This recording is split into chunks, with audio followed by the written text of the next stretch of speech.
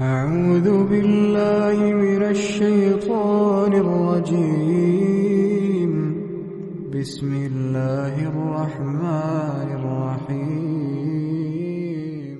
Assalamu alaikum, dear brothers and sisters, and welcome to another episode of the Tafsir Treasures podcast, a podcast where we delve into the verses of the Quran to connect with the Book of Allah, the greatest miracle of our beloved Prophet.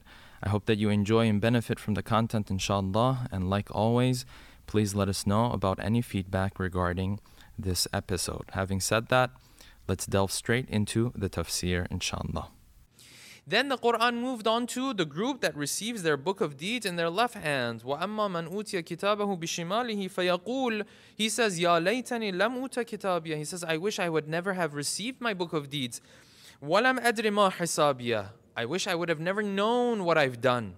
He looks at his book of deeds. It's so terrible.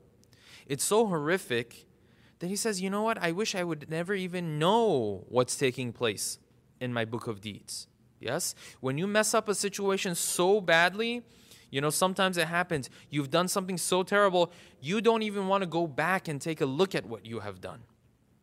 You're so embarrassed, and you know that you had opportunity after opportunity, but you did not capitalize on those opportunities, and now you've messed up this situation, right? You've had major shortcomings. Sometimes the situation is so bad, you don't even want to go back. You don't even want someone to walk you through your mistakes. Yes, this is what this person is saying. وَلَمْ أَدْرِ مَا حِسَابِيَ I wish I didn't even know what's in my book of deeds. يَا لَيْتَهَا كَانَتِ الْقَاضِيَةِ I wish the first time they took my life was the end of everything. I wish I was never resurrected again to have to go through these stages of the hereafter. مَا أَغْنَى عَنِّي مَالِيَهِ My wealth didn't do any good for me. هَلَكَ عَنِّي سُلْطَانِيَهِ My influence, my power, my authority, these things didn't do any good for me either. They're all gone now. And then Allah subhanahu wa ta'ala tells the angels, خُذُوهُ فَغُلُّوهُ Grab him, take him, and tie him up. فَغُلُّوهُ ثُمَّ الْجَحِيمَ صَلُّوهُ And then have him move towards hellfire. ثُمَّ فِي سِلْسِلَةٍ ذَرْعُهَا سَبْعُونَ ذِرَاءً فَاسْلُكُوهُ And then chain him again with a chain that is sab'una dhira'an. The length of this chain is sab'una dhira'. Dhar' is a unit of measurement that they used to use during the time of the Prophet. It goes from your elbow to the tip of the fingers. And of course, for different people, it would be different. But overall, it was a unit of measurement that was easy to use at that time. Many of our ahadith, when they want to explain, for example, what the measurement of this thing is or the measurement of that thing is, they will use the word dhira' or dhara'. Yes? That's the unit of measurement that they would use. He says this chain is sab'una dhira'an. It is 70 of these units of measurement. And we know that in Arabic, some numbers, when they are used, it's not the number in particular that Allah subhanahu wa ta'ala is referring to. It is just trying to say that it's a very high number. When you say there were 1,000 people there, you don't mean there's actually 1,000 people there. You mean it's just like so many people I could barely count. That's what you really mean. Yes? So when Allah subhanahu wa ta'ala says sab'una dhira'an, 70, doesn't literally mean 70. It means that this chain is a very long chain. Hadith tells us that if a little bit of this chain were to come into this world, if a drop of it were to drop into this world, that the water on earth would start to boil, that the creatures on this earth will not be able to take it. These are some scary, passages that we come across. The Quran speaks of heaven and speaks eloquently of heaven. It also speaks very clearly of hellfire. And you might say, well, why does Allah subhanahu wa ta'ala speak in this scary manner? Well, He's told you about the heaven already. But for some of us, brothers and sisters, the only thing that will get us moving are the scary parts. That's the problem. We shouldn't be pointing our finger at Allah subhanahu wa ta'ala saying, why would you speak of these scary things? The question we should be asking is pointing the finger at ourselves and saying, why am I like this? That I won't change things unless they tell me about the scary passages. It's a different perspective. Allah subhanahu wa ta'ala looks at us He sees a group of people, some of them, if he tells them what to do, they'll take his word, they'll act upon it. Some of them, no matter what he does, they won't move. And because he wants the best for you and me, yes, he will speak about the scary consequences of the one who sins. So if we read the Quran having these scary passages, it's not a shortcoming from Allah subhanahu wa ta'ala. It's a shortcoming from us that he feels the necessity to speak of these things. He feels the necessity to remind you and I of these things. And sometimes you come across people, brothers and sisters, sometimes you come across individuals, really what this person is doing is so cruel. There is nothing else in this world that will bring this person back to reality unless Allah subhanahu wa ta'ala talks about these scary passages. Unless he talks frankly about the consequences of the sins that this person is committing. Sometimes you come across people, they will, the haqqun nas, the rights of others that they are ruining, the rights of others that they are violating, is just so much. And this person, he lives his life as if nothing is happening. This is what these scary passages of the Quran are for. To bring this person, to shake this person, to have this person wake up a little bit. Otherwise, how is this person? Allah subhanahu wa ta'ala has already tried all of the other methods. He's already tried telling him of the rewards of heaven and how great it would be if this person would not take away haqqun nas of others, and he wouldn't do this and he wouldn't do it. This is why Allah subhanahu wa ta'ala uses threats in the verses of the Quran and in hadith. Yes?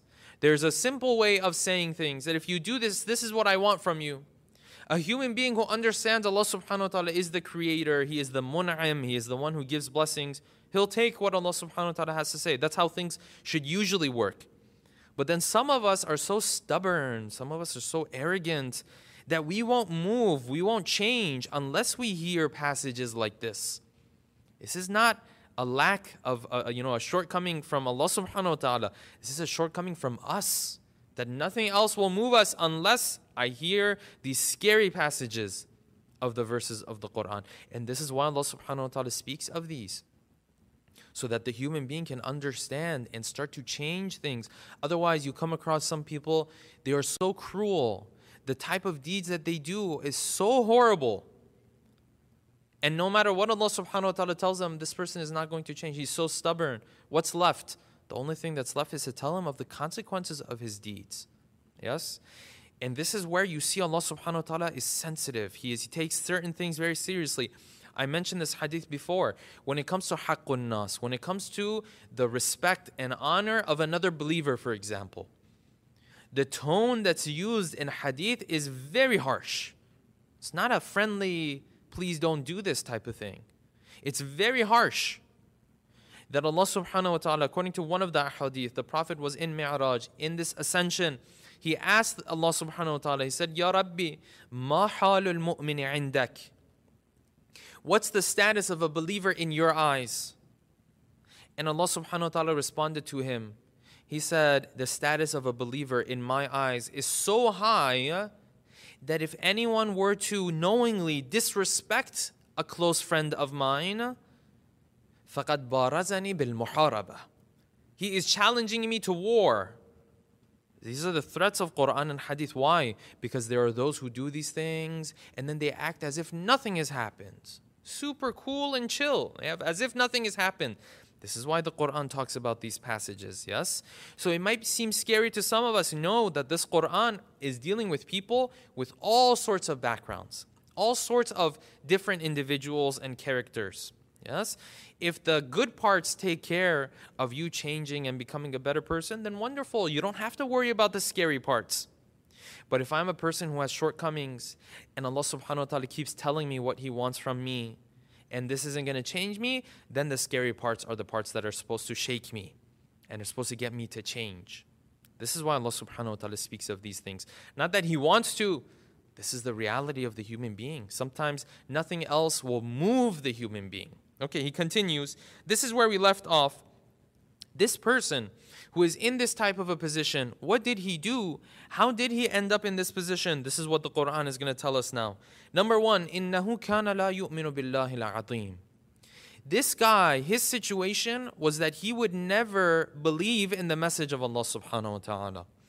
And we mentioned this last week that the Quran says, إِنَّهُ كَانَ لَا يُؤْمِنُ. This kana in Arabic grammar, when you add kana before yu'minu, which is the verb in the sentence, what it implies and what it's referring to is continuous, doing something continuously. كَانَ لَا يُؤْمِنُ بِاللَّهِ الْعَظِيمِ means that this message was delivered to him over and over again. It's not that Allah subhanahu wa ta'ala gave him one chance. No, He gave him multiple chances. And still he turned away from it every single time. That's the first thing that he did. كَانَ لَا يُؤْمِنُ بِاللَّهِ الْعَظِيمِ. Okay, what's number 2? وَلَا يَحُضُّ عَلَى طَعَامِ الْمِسْكِينِ. And he would never encourage for others to give to feed the poor. Now there are different interpretations of this verse. This one that I'm going with is one of the interpretations. But it seems as though what the Quran is saying is this. Because the Quran is not talking about actually feeding the poor, right? He says he did not encourage for others to feed the poor.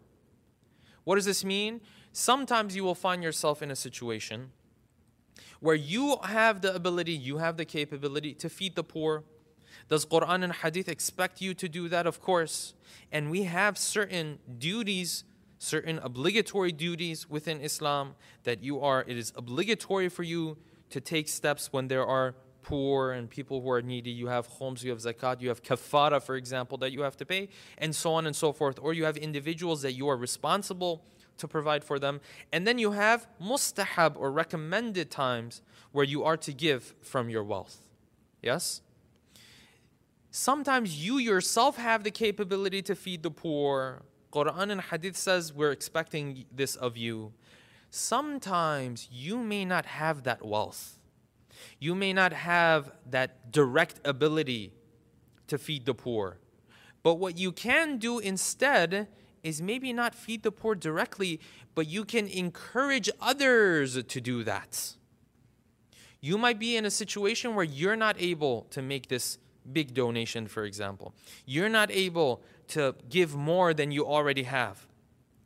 But you know a brother, you know a sister who is passionate about a cause like this, or who should be passionate about a cause like this. And you go to them and you encourage them. Yes? Sometimes we're able to take care of the needs that people come to us with.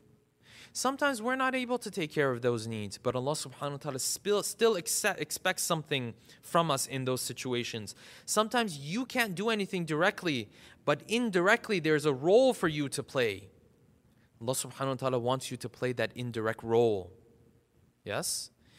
And sometimes, Hadith tells us that if you're not able to take care of the need of a person directly, just by doing certain things, Allah subhanahu wa ta'ala will still reward you.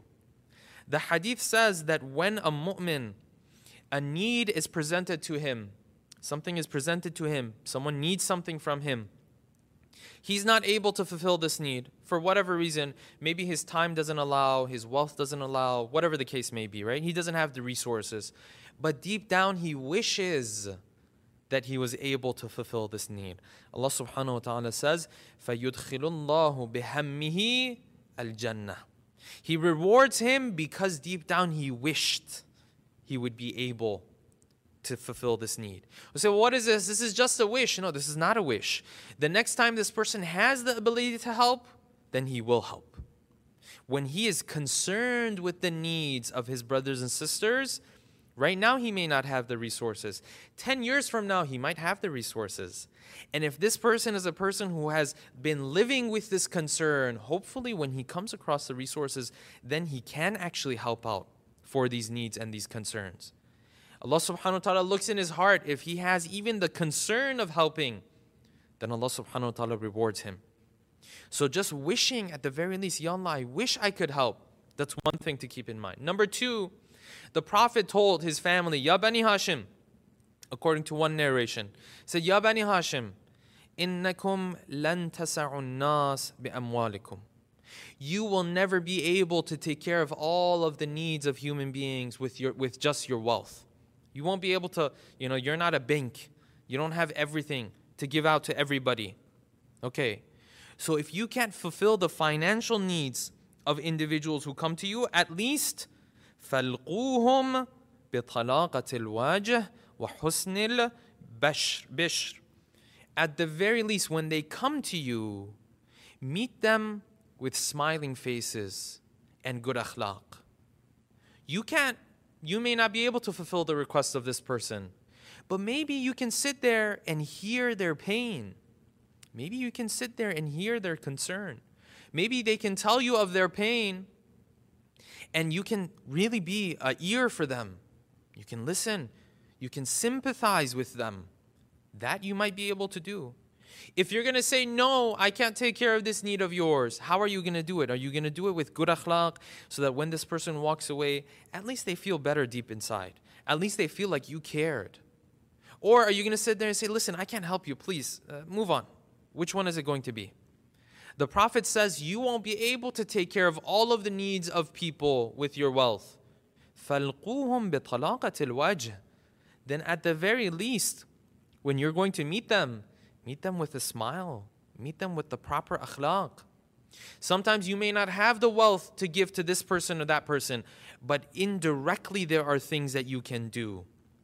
Allah subhanahu wa ta'ala expects you to do those things indirectly if it's in your power, if it's under your authority.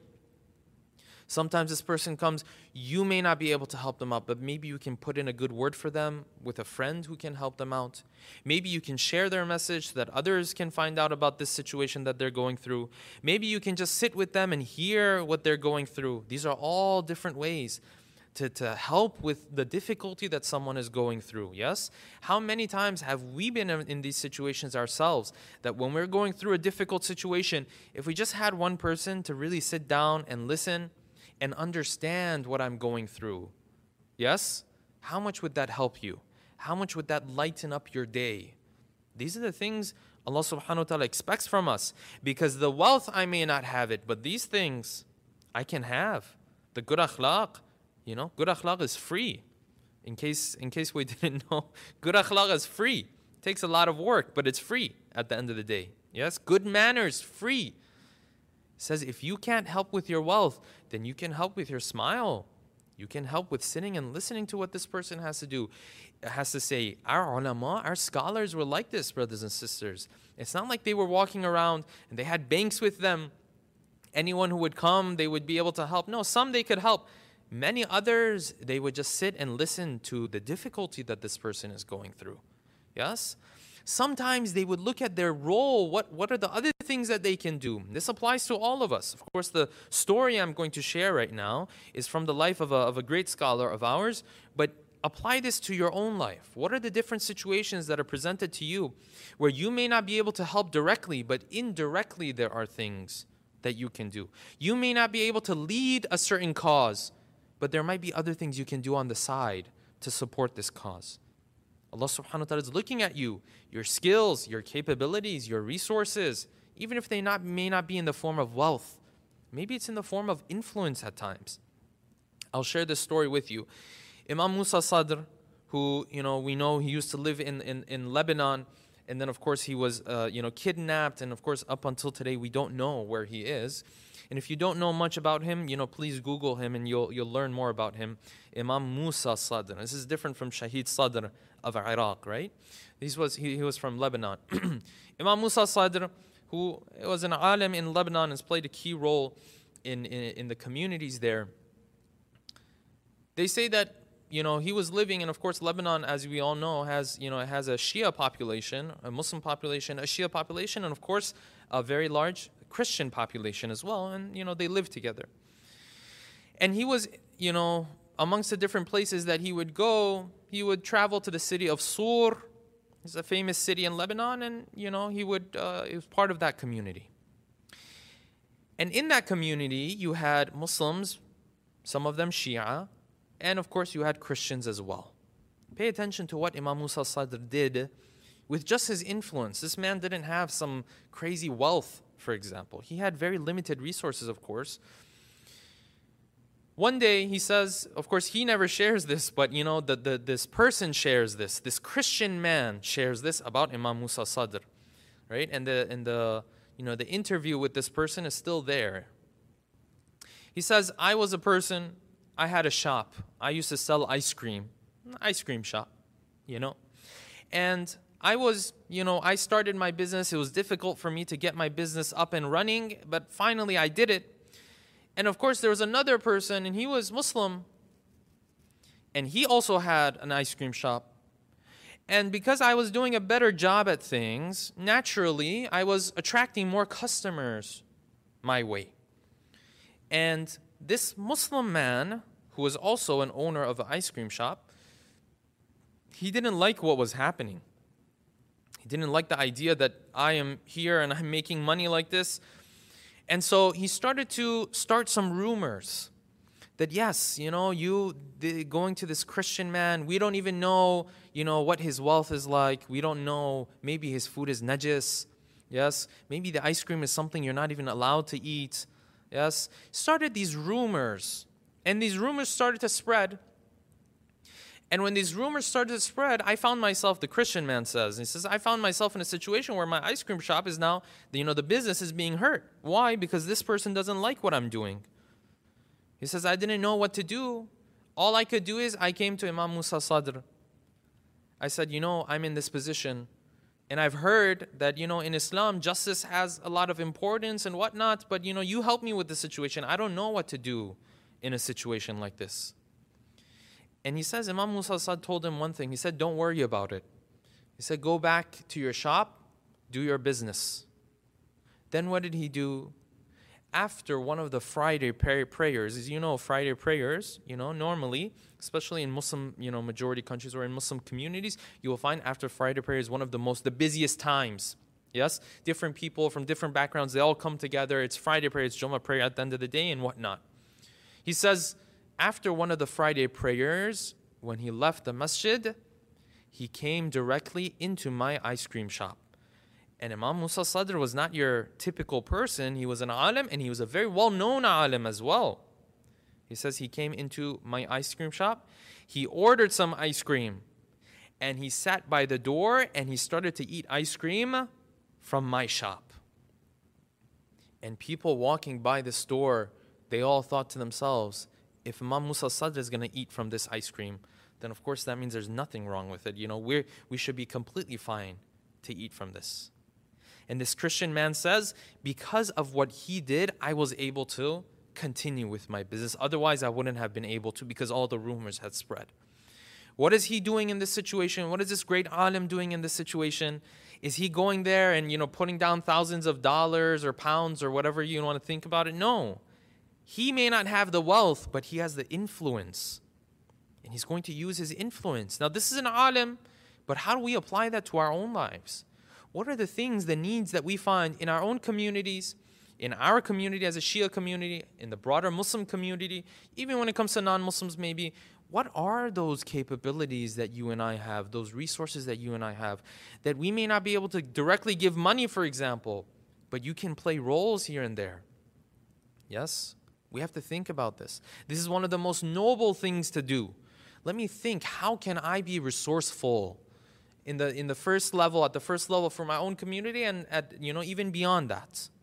What can I do? I may not be walking, I may not have, the treasures of Qarun, yes? But we all have things that we can offer. Sometimes just my time. Sometimes just my presence. Maybe I take part in a program. And because of my presence, I'm able to do things. This is very important to think about. So the verse says, the problem with these guys was not that they weren't freed. They also would not even do anything else or anybody else to do that either. وَلَا يَحُضُّ عَلَى طَعَامِ الْمِسْكِينِ. They wouldn't try to help others either or encourage others so that they would help for this cause. Moving on. Now the Quran says, because these people were like this, that number one, they would not help anybody else. Number two, they wouldn't provide fruit for anybody else. They are also going to be punished in the same way. There is a correlation between the sins that they were committing and the punishment on the Day of Judgment. What they didn't do was that they didn't care for anybody else. Therefore, today they will not have anyone to care for them. فَلَيْسَ لَهُ الْيَوْمَ هَاهُنَا حَمِيمٌ. Today, he's not going to have any close friends. Why? He's not going to have anyone to care for him. Why? Because when there were others that he was supposed to care for, he didn't care for them. This is why we read in the hadith of the Prophet salawatullahi wasalamu alayhi, that the Prophet, he kissed his children. Yes? He would kiss his grandchildren. And then this man, this Arab man at that time, he saw the Prophet. He said, I have daughters at home. I've never kissed them. What did the Prophet respond to him? He said, Man la yarham, la yurham. He says, if you're not merciful towards others, then the mercy of Allah subhanahu wa ta'ala is not going to come your way either. There is a direct correlation between what this person was doing in this world and the repercussions that he's going to have to deal with in the next world. You don't care for anybody, in that world there's going to be nobody to care for you either. Hamim, meaning a close friend, a friend who can worry about you, who's concerned about you. فَلَيْسَ لَهُ الْيَوْمَ هَاهُنَا حَمِيمٌ. There is no one to worry about him. There is no one to care about him. There is no one to do shafa'ah for him. Why? Because he didn't care about anybody in this world. That's number one. Number two, then the verses of the Quran continue. فَلَيْسَ لَهُ الْيَوْمَ هَاهُنَا حَمِيمٌ وَلَا طَعَامٌ. And he has nothing to consume إِلَّا مِنْ غِسْلِينَ. He has nothing to consume or to drink إِلَّا مِنْ غِسْلِينَ, except for polluted water. Yes? And there's details as to how this water is polluted. I don't want to go into all those details. But all we know is that the Quran speaks of this water that is polluted. You didn't give food to others, well, you're not going to have anything proper to eat either. There's a direct correlation between what these people used to do and their punishment on the Day of Judgment. وَلَا طَعَامٌ إِلَّا مِنْ غِسْلِينَ لَا يَأْكُلُهُ إِلَّا الْخَاطِئُونَ. Only the wrongdoers, they end up drinking from this ghislin, from this polluted water. Yes? And the Quran says, in other verses of the Quran we read, that what these people consume, it is from, there are pieces of flesh and other things in this water. It's a very horrific scene. But this is because this is how this person was doing things in this world. Because he made people go hungry in this world. That's why he's in this position now. We might look at it and we might say, oh, this is too much punishment for him. Allah subhanahu wa ta'ala is just. If a person ends up in this situation, know for sure that this person did something terrible. That's why he's ending up in this position. In this world, many times, a person might do something terrible, but the result of it, the way people treat him, seems to be just fine. So apparently nobody cares. A lot of times you'll have politicians, they'll suit up and they'll look very nice. They'll do terrible things, but because people don't know about it, because people are naive about it, they'll look at this person and say, no, this person is, they're fine. Yes? But the reality is, when it comes to the next world, Allah subhanahu wa ta'ala looks at the reality of a person, the reality of their deeds. There is justice there. وَلَا يَظْلِمُ رَبُّكَ أَحَدًا. He doesn't do injustice to anybody. So if you ever come across a punishment in the verses of the Quran that is heavy, know that what this person was doing in this world was heavy as well. Because Allah subhanahu wa ta'ala, He doesn't gain anything out of doing injustice upon anybody. وَلَا طَعَامٌ إِلَّا مِنْ غِسْلِينَ لَا يَأْكُلُهُ إِلَّا الْخَاطِئُونَ. Only those major wrongdoers, only the ones who would continuously do wrong and no repenting. When a person repents, they forgive what you've done before. No, this person was so arrogant. He would do wrong and he would not even repent either. Yes, that doesn't apply to, almost 100% of us. So you can imagine what type of person this person is. He's not your typical good person who had shortcomings at times. No, لا يأكله إلا الخاطئون. خاطئون, those who were constantly like this. And they never repented from their deeds. That's why the Quran is speaking of such a severe punishment for this person. Then the Quran continues, and it's going to switch themes now. فَلَا أُقْسِمُ بِمَا تُبْصِرُونَ وَمَا لَا تُبْصِرُونَ إِنَّهُ لَقَوْلُ رَسُولٍ كَرِيمٍ. All of which that we told you, know that this is not fiction. These are all realities that we're trying to describe for you. This Quran is not a made-up book. It is a message from Allah subhanahu wa ta'ala. But in order to get this point across, the Quran says, فَلَا أُقْسِمُ بِمَا تُبْصِرُونَ وَمَا لَا تُبْصِرُونَ. We swear by those things that you can see, which is everything that we see around us, وَمَا لَا تُبْصِرُونَ, and those things that you cannot see. Because, brothers and sisters, there are many things that we cannot see, that might be out there. There are a lot of creatures out there that might exist. We may not even know about them. If someone were to ask us and say, what type of creatures are there? We can count 3 or 4. We can say, well, there's human beings. Yes, there are plants and animals and objects. There's angels and jinn. That's pretty much what we can count. Yes? What else is there in the world? That's pretty much it. But we don't know what else is out there. Allah subhanahu wa ta'ala in multiple verses of the Quran, He tells us, there are all these things we have created, you have no idea. We think the world is just what we see around us. No, this is just our little window. And let me take it a step further than that. Even in this little window, the things that we can only see with our material eyes, just that, even that we don't know everything that exists. The oceans of Earth, we're making our way into Mars and all that kind of stuff. Yes, SpaceX and whatnot. We're trying to get ourselves to Mars. The oceans of the earth that we live on, some of them, we have not even made it to the bottom of them yet. Think about that for a second. Many of these oceans have not even been explored as much as space has been explored. Beyond that, what are the realities that exist out there in this world? Just the material world. I'm not even talking about the immaterial world. The answer is we don't even know. We don't know. What happens in a dark, these dark holes that we have running around? I forgot what they're called right now. Yes, where it's so dark, whatever light you shed in there, it just dissolves. You don't even know what's happening in there. The reality is we don't know, and this is one of the issues and one of the problems that is raised with this theory of evolution. Because if evolution is going to explain how things developed, you have to be able to explore everything first and then come up with a theory that explains how everything came to be. But if you don't even know what's out there, and the reality is we don't even know what's out there, how can you come up with a theory that explains things that you haven't even studied yet? You're talking about this is how creatures go from being simple to complicated. But what about all those creatures you've never even studied? How can you give a theory that explains something that you have never even touched? You've never even seen it. There are galaxies out there that we haven't even seen. We haven't even touched. Yes? How can we explain how they came to be if we've never even studied them?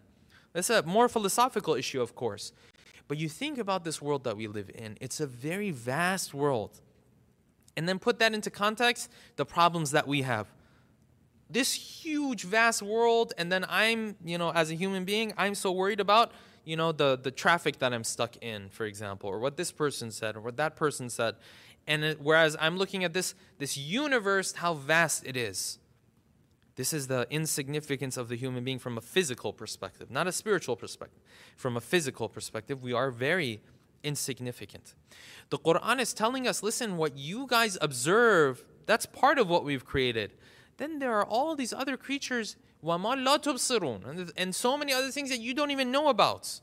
You have no idea what's going on in this world.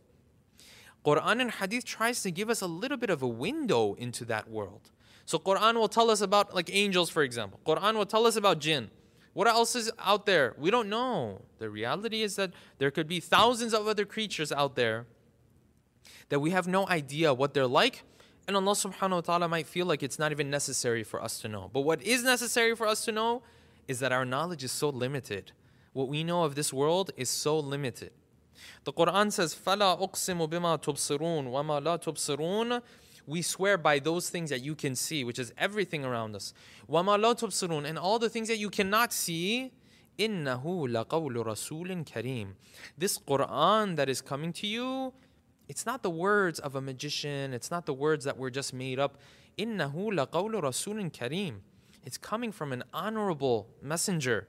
Regardless of whether this messenger is referring to the angel who is bringing these words, yes, is bringing these words to the Prophet, or the messenger is the Prophet himself who's bringing these words to the Ummah. Regardless, it's something that's coming from somewhere else. It's a divine message. إِنَّهُ لَقَوْلُ رَسُولٍ كَرِيمٍ وَمَا هُوَ بِقَوْلِ الشَّاعِرِ قَلِيلًا مَا تُؤْمِنُونَ. You keep saying, Muhammad, he does poetry, No, Muhammad doesn't do poetry. His Quran is as beautiful as poetry, but it's not poetry. وَلَا بِقَوْلِ كَاهِن. And it's also not the words of a magician or someone who can foretell the future. Yes? Someone who does some things to be able to figure out what's happening in the future. It's not the words of this person, while it tells you at times what's going to happen in the future. It has these functions, but it's not the work of a human being. Yes? Very beautifully the Quran is saying. وَلَا بِقَوْلِ الشَّاعِرِ وَمَا هُوَ بِقَوْلِ الشَّاعِرِ. It's as beautiful as poetry, but it's not the work of a poet. وَلَا بِقَوْلِ كَاهِن. It will tell you what happens in the future, but it's not the work of a human being who tries to predict what is going to happen in the future. So what is this?